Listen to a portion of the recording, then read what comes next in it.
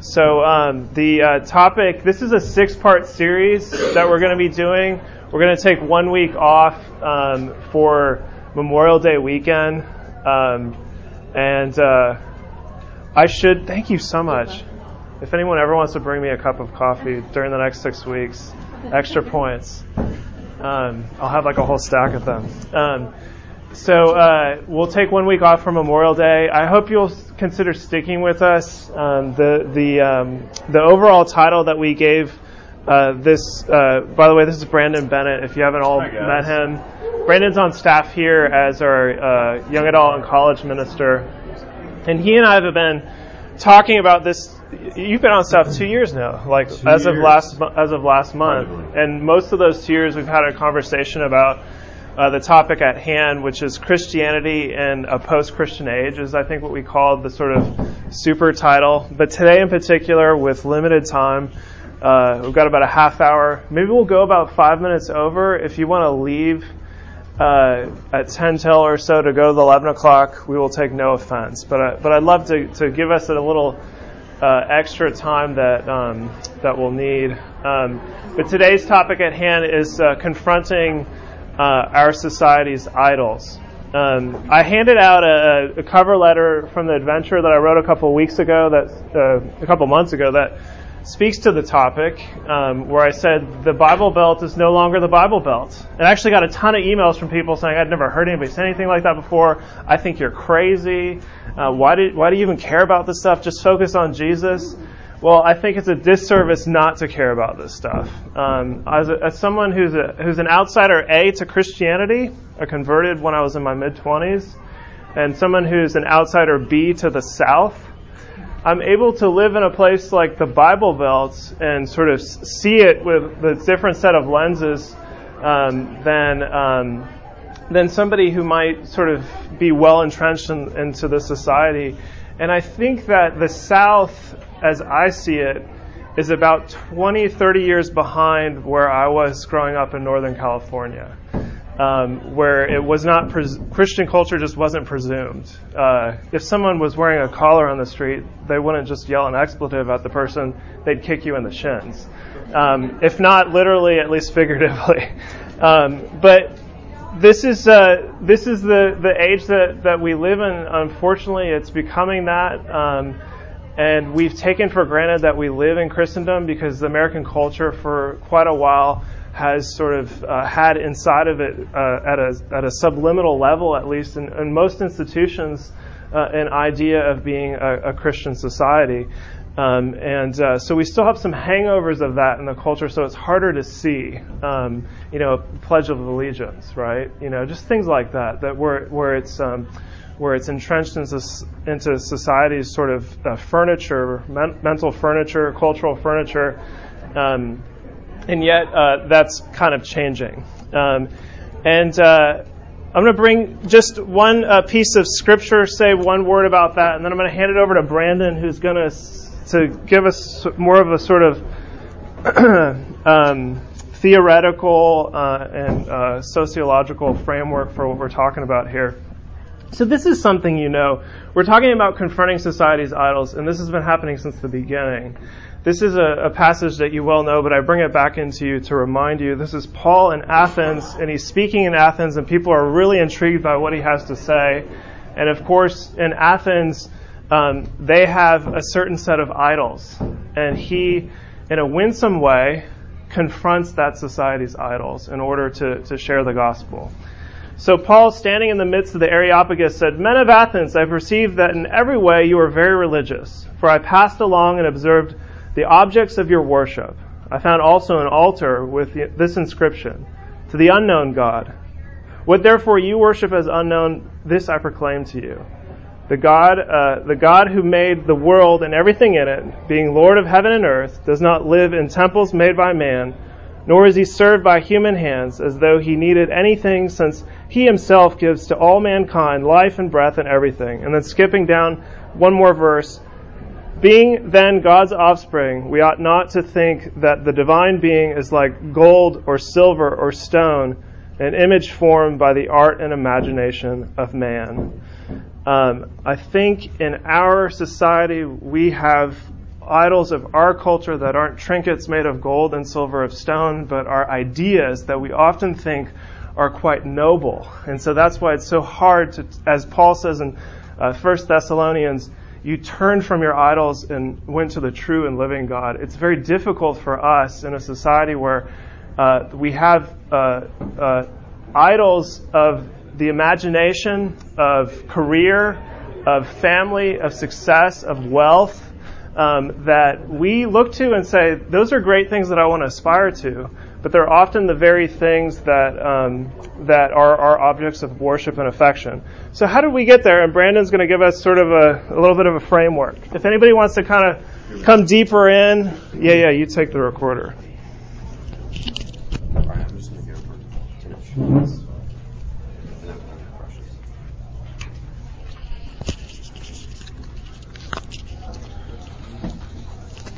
Well, good morning, guys.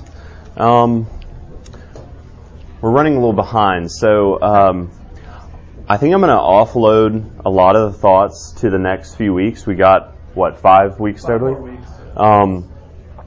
The title of our talk is what? Confronting Society's Idols, the Church in a Post-Christian or Postmodern World. So what do we mean by postmodern? That's really just the question I kind of want to answer. What do we mean when we say we're in a postmodern world? Now, I've been helped here by a few people, a sociologist, Peter Berger, and Robert Jensen, a theologian. So I'm not that smart. So anyway, I've sketched out a few timelines. When we say we mean postmodern, when we say we're postmodern, we're post something. We're post the modern period. We're after the modern period. So if you look at like the year 500 to the 1300s, you basically have a storyline. The Christian story has come into the West. It's interacted with our Western culture, and it's given it a story. It's given it a plotted narrative, right? Just think of not that long ago under Teddy Roosevelt, the American society had a sort of large dream of the future, right? So we had a story, we had a public story by which we operated by. Our individual lives, we had a larger sense of purpose as a society. But increasingly we're living as individuals.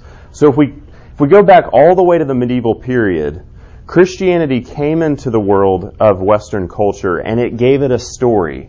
And you have the medieval period lasting from about 500 to the 1300s, right? So in the medieval period, we thought there was a storyteller, and because there was a storyteller, we have a story, right? And then we move into the modern period, which is about year 1500 to, say, 1900. And then when we cut out the storyteller, namely God, we slowly move to the postmodern period, which means we no longer have a story. So let me say that again, because that wasn't altogether clear. So in the medieval period, Christianity came into our culture, and it gave it a story. It gave it a plotted narrative by which all of us as individuals, if we were in the medieval period, we had a story by which together we operated by.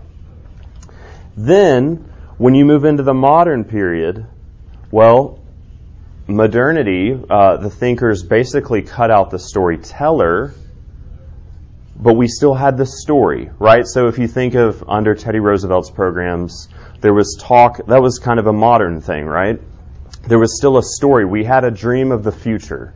There was some sort of together by which we were advancing to some better state in society. Does that make sense? We were going somewhere.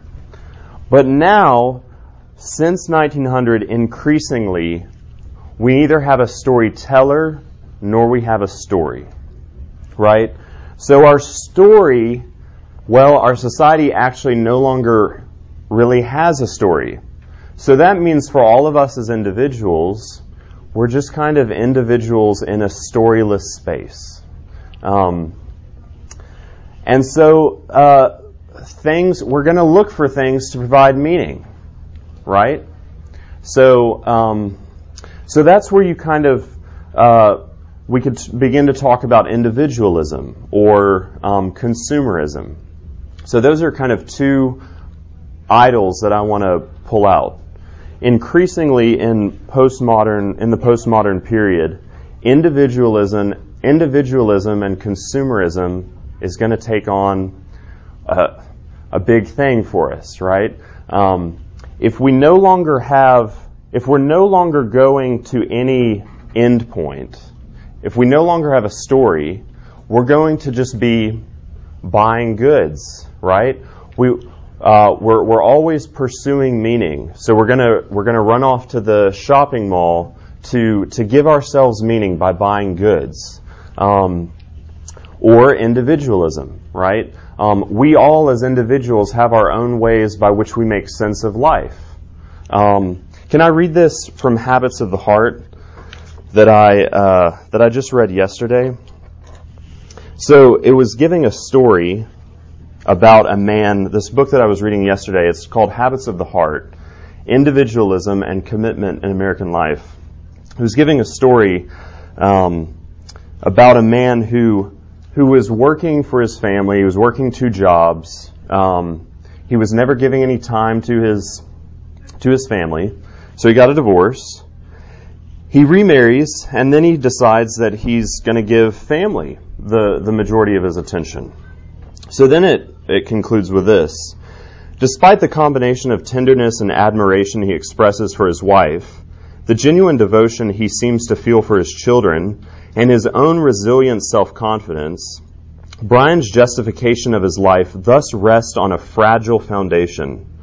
His life appears much more coherent than when he was dominated by careerism, but to hear him talk, even his deepest impulses of attachment to others are without any solid foundation. So notice, again, I'm trying to continually draw us to this. Whatever the scenario is, we as a society no longer have a public story by which we operate by. So various things like individualism and consumerism are going to take on a certain kind of meaning for us, right? So again, if I bring up consumerism, we no longer have a public story by which we operate by. We no longer have a public story, and so where is our desire going to be directed? It's going to be directed to buying goods, for example, or it's going to be directed to relationships, or pick or choose your pick or choose. Relativism is related to this, right? Right. So coexist, kumbaya, it doesn't matter, all paths lead to the same God. It's sort of narrow-minded to say Jesus is the way, the truth, and the life. Because that's okay for you, but I might have a totally different paradigm. Right. Right. So I want to open this up more for discussion. I don't want to offload a lot of heavy topics. Does any thoughts on this? Any questions or concerns? I've got a question. So 1900, I guess that sort of surprises me. What changed? What changed at 1900? Between the modern period and the postmodern period. So why is that cut? Confluence of things, Industrial Revolution is a part of that. Yeah. Jason Wallace wearing here? He studies the history of thought. But yeah, go ahead. Teddy Roosevelt sort of the paradigm of individualism. I mean, he had this, just the way he lived his life. He was, sort of bigger than life in the way he lived there. Sure. Well, individualism, of course, has been around even since the modern period, but we continue to have individualism now in the postmodern period. So, I'm sorry, I wasn't clear on that. So, we have individualism even here in the modern period, but here in the modern period, we have a larger story by which we together as people, as a society, it kind of keeps that in check. So now as we move into the postmodern period, there is increasingly no longer a story, and so now we're just individuals moving to no end point, right? So going back to your question, basically, If in the modern period we have a story but no storyteller, we're going to move to a place where we have, if there's no storyteller, there's no story. I guess we're just questioning why it's 1900 Yeah, and not post Depression. Yeah, it seemed like it was 1950 or 1970, or, it just seemed earlier than 1930.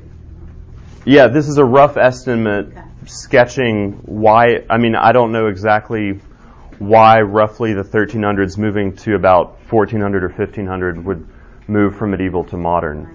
There are certain thinkers that kind of shift the culture. Yeah, But the Enlightenment is happening here. And, we've been living in light of the Enlightenment for the last 500 years, and these things don't happen like 1900 all of a sudden. And that's why I say we have certain cultural hangovers still here that we take for granted that in the South that everybody might be a Christian, but that's not actually true. And so there's a lag time here versus other parts of the country. Larger cities, New York, or the West Coast. But that doesn't mean that everybody on the West Coast is not a Christian. So it's the boundaries are fuzzy. Mm-hmm. But that makes it more difficult, I think, to see in a place like the South that we are living in postmodernity. And that places like New York, London, and Tokyo are actually influencing us much more than we think. And especially in a large city like Birmingham, you're going to see it more acutely than rural Shelby County, right? So yeah, go ahead. One big thing that happened in that beginning, about 1900, was much increased speed of transportation and communication. Yeah, that's what I was saying. I think the Industrial Revolution has something to do with The 1800s and the move into the 20th century, and that certainly participates in things like consumerism for American society. Yeah. This is a wild idea I have, but when do we get electricity in the home? I actually don't know the year of that. It would probably Probably around late the turn of 1800s, the early last 1900s. century, right. Well, I think electricity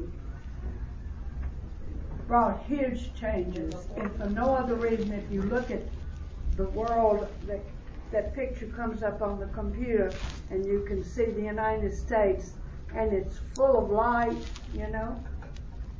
First of all, we know Jesus is the light of the world. And then we've got light in the world that is not Jesus, and the world begins to change. Sure. Yeah, and so That's crazy. One thing that I want us to think about today is that how postmodernity and Enlightenment sort of thinking undergirds a lot of our American culture these days. And again, like I said when we first started, there are a lot of things that happen in our society that we take for granted and aspire to and think are noble, and in small doses to be sure, but anything can be turned into an idol. Family, education, sport, career, your house, your car, relationships, and how we find increasing satisfaction in those things. And that it's not the things made of silver and gold like the people in Athens, but it's those sort of ideas. And often I'll find in Christian culture that we begin to enmesh, what do they call it? We're syncretism. This is American syncretism. Syncretism, we often think of pagan, African, South American cultures like voodoo, interweaving the stories of Catholic Christianity with voodoo tradition. That happens here. Not with voodoo, but with soccer. I had to leave the 5 o'clock service last week because there was a dance recital at 5:30 to go to the Alabama Theater for my daughters. Well, it's the evening. Most people aren't going to church, but when you all grew up here in the South, 40, 50 years ago, would that have ever happened? You go to church. And I'm not trying to say that's, I'm not trying to disparage that as much as to say that is the evidence, the fruit of what I'm talking about, that we were in Christendom in the South until the 60s. Will Wilmon, who was here during Lent, tells a story about how he grew up in kind of quasi-rural South Carolina, and he knew Christendom had ended in the South when the movie theater in his town in the 1960s started playing movies on Sunday. And so, but again, I think it's difficult for us to sort of see and tease those things apart. Whereas where I grew up in Northern California, again, there are Christians there. I converted to Christianity in San Francisco, California. Crazy evangelical Christian in San Francisco. I had to hide my identity. I didn't let my roommates know that I was going to church because I was afraid of what they would think. So there it was felt much more acutely. So we're saying like it's a post-Christian period. It's post-Christendom. We're used to in the South being dominated, our culture, Christianity's dominated the culture, right? And so we've moved past a period that's just no longer the case. And we need to recognize that. Yeah, and I think that's the main thing for us today, what we're trying to say with this whole class, the 6-week series, but especially today in terms of what are our idols, is recognizing the fact that we live in actually this post-Christian age, and that will become increasingly clear to us unless God intervenes and Christ comes again like tomorrow, or through his providence changes the winds of the culture. But as Andrew said in his sermon, if you were at the 9 o'clock, the last 200 years in the United States where Christianity dominates the culture is a minority report. Right. That actually what we have thought is the sort of the majority culture across history actually has been the minority report. Any reactions to what we're saying here? Is this the first time you've heard anything crazy like this before? Are we, you want to push back at all? Why do you think it started more rapidly in California? Yeah, sure. When I was growing up, in the 1980s, we had these bracelets that we called friendship bracelets. Do you remember those, where you braid them? And I went to Minnesota to visit my family, like when I was 12, and they were totally into friendship bracelets, and I was like, that was so 3 years ago. California is often, in American culture, kind of ahead. It's like Europe in terms of we can look to places like that and say, oh, that's where things are heading for the rest of the country. And we might see glimpses of it here, especially in urban environments, but it's just because of the cultural force of a place like California in terms of that's where all the movies and TV are made. That's where a lot of music is produced. And so therefore it influences even people in the rural South, whether we like it or not. And I think that's true with philosophy and religion. Yeah, I wonder if there's some disadvantages to Christianity being the dominant view in a culture, and does Christianity operate better when it's the minority view? So good question. I love that thought. Yeah. What do you think, Brendan? Yeah, I mean, well, we're not used to really being missionaries in the South, are we? We expect the culture is predominantly shaped by Christian values. And I think it's causing some panic now that we sense the pressure of the breaking of the story. The culture that was once shaped by Christianity is going away. So now the question for us, which is the whole point we raised the idea of this class, is, well, how does the church respond in a post-Christian or postmodern period? But I like your point. Yeah, I think there's something really exciting about when the church is actually in the minority. And in places like China, if you've ever met somebody who's participated in a Chinese house church, the fear of persecution from the dominant conventional culture, and yet the fervency of belief of the people who are actually believers gathering in that environment. When I hear those stories, I often think that's quite reflective of what I imagine of the early church when you read a book like Acts. And so when we are in the dominant culture in the United States, we'll take for granted that everyone's a Christian and a believer. And so we tend to become actually, in a real sense, less evangelical in terms of sharing the faith, because we start to think people will just sort of catch it through coming to church, in the family, at school. That's why there's so much conflict over the idea of prayer in school, right? Because that's a signifier of the institutions no longer upholding the Christian voice. But that's because we only had that because we were in the dominant culture, prayer in school and the like. And of course, there's a great advantage to being in the majority culture. We have a beautiful building that stands out and a gathering place, and we can be more public about our faith. So, I think this is really where 1 Peter might come in, be helpful for us, right? Where Peter writes that the churches were exiles in a foreign land. Maybe it would help us as the church to recover that sense that we are exiles, that this is not quite our home, and the gospel message has something radical to say to our culture. Maybe we can really come into our own as the church now. I see it as an exciting opportunity. We can actually recover the fresh new word of the gospel that can really address people and address all of us in new ways. What's dying is maybe really good, because maybe it's actually phony religion that's going to die, where the culture has just kind of made it really bland, the Christian message.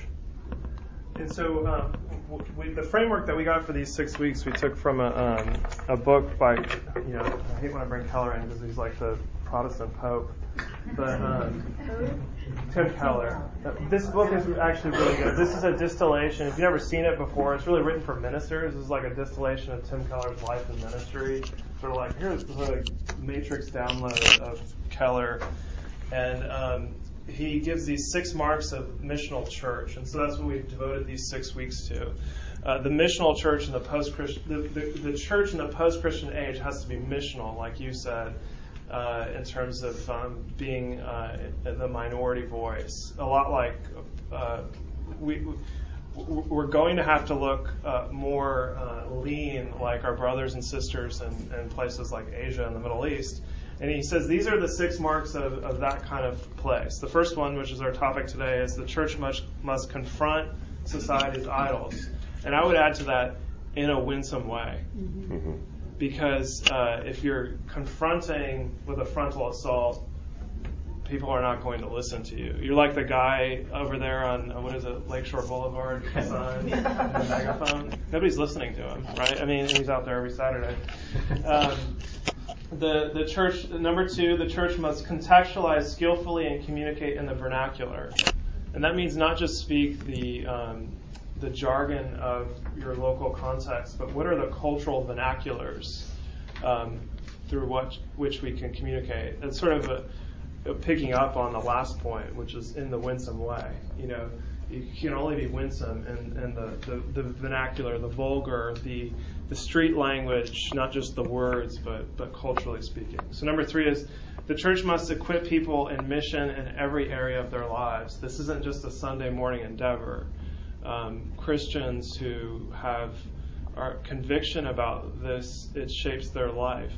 And that means it informs, you live in light of the gospel when it comes to the ethical decisions you make, your parenting, your relationships, friendships, and your vocation, work, or your hobbies, how you spend your life. That doesn't mean you need to start a Bible study in every lunchroom.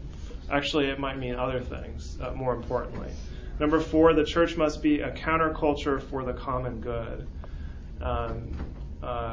If we're in a society that tends to be idolatrous, and we're trying to bring a new message into that, we're going to inevitably be countercultural.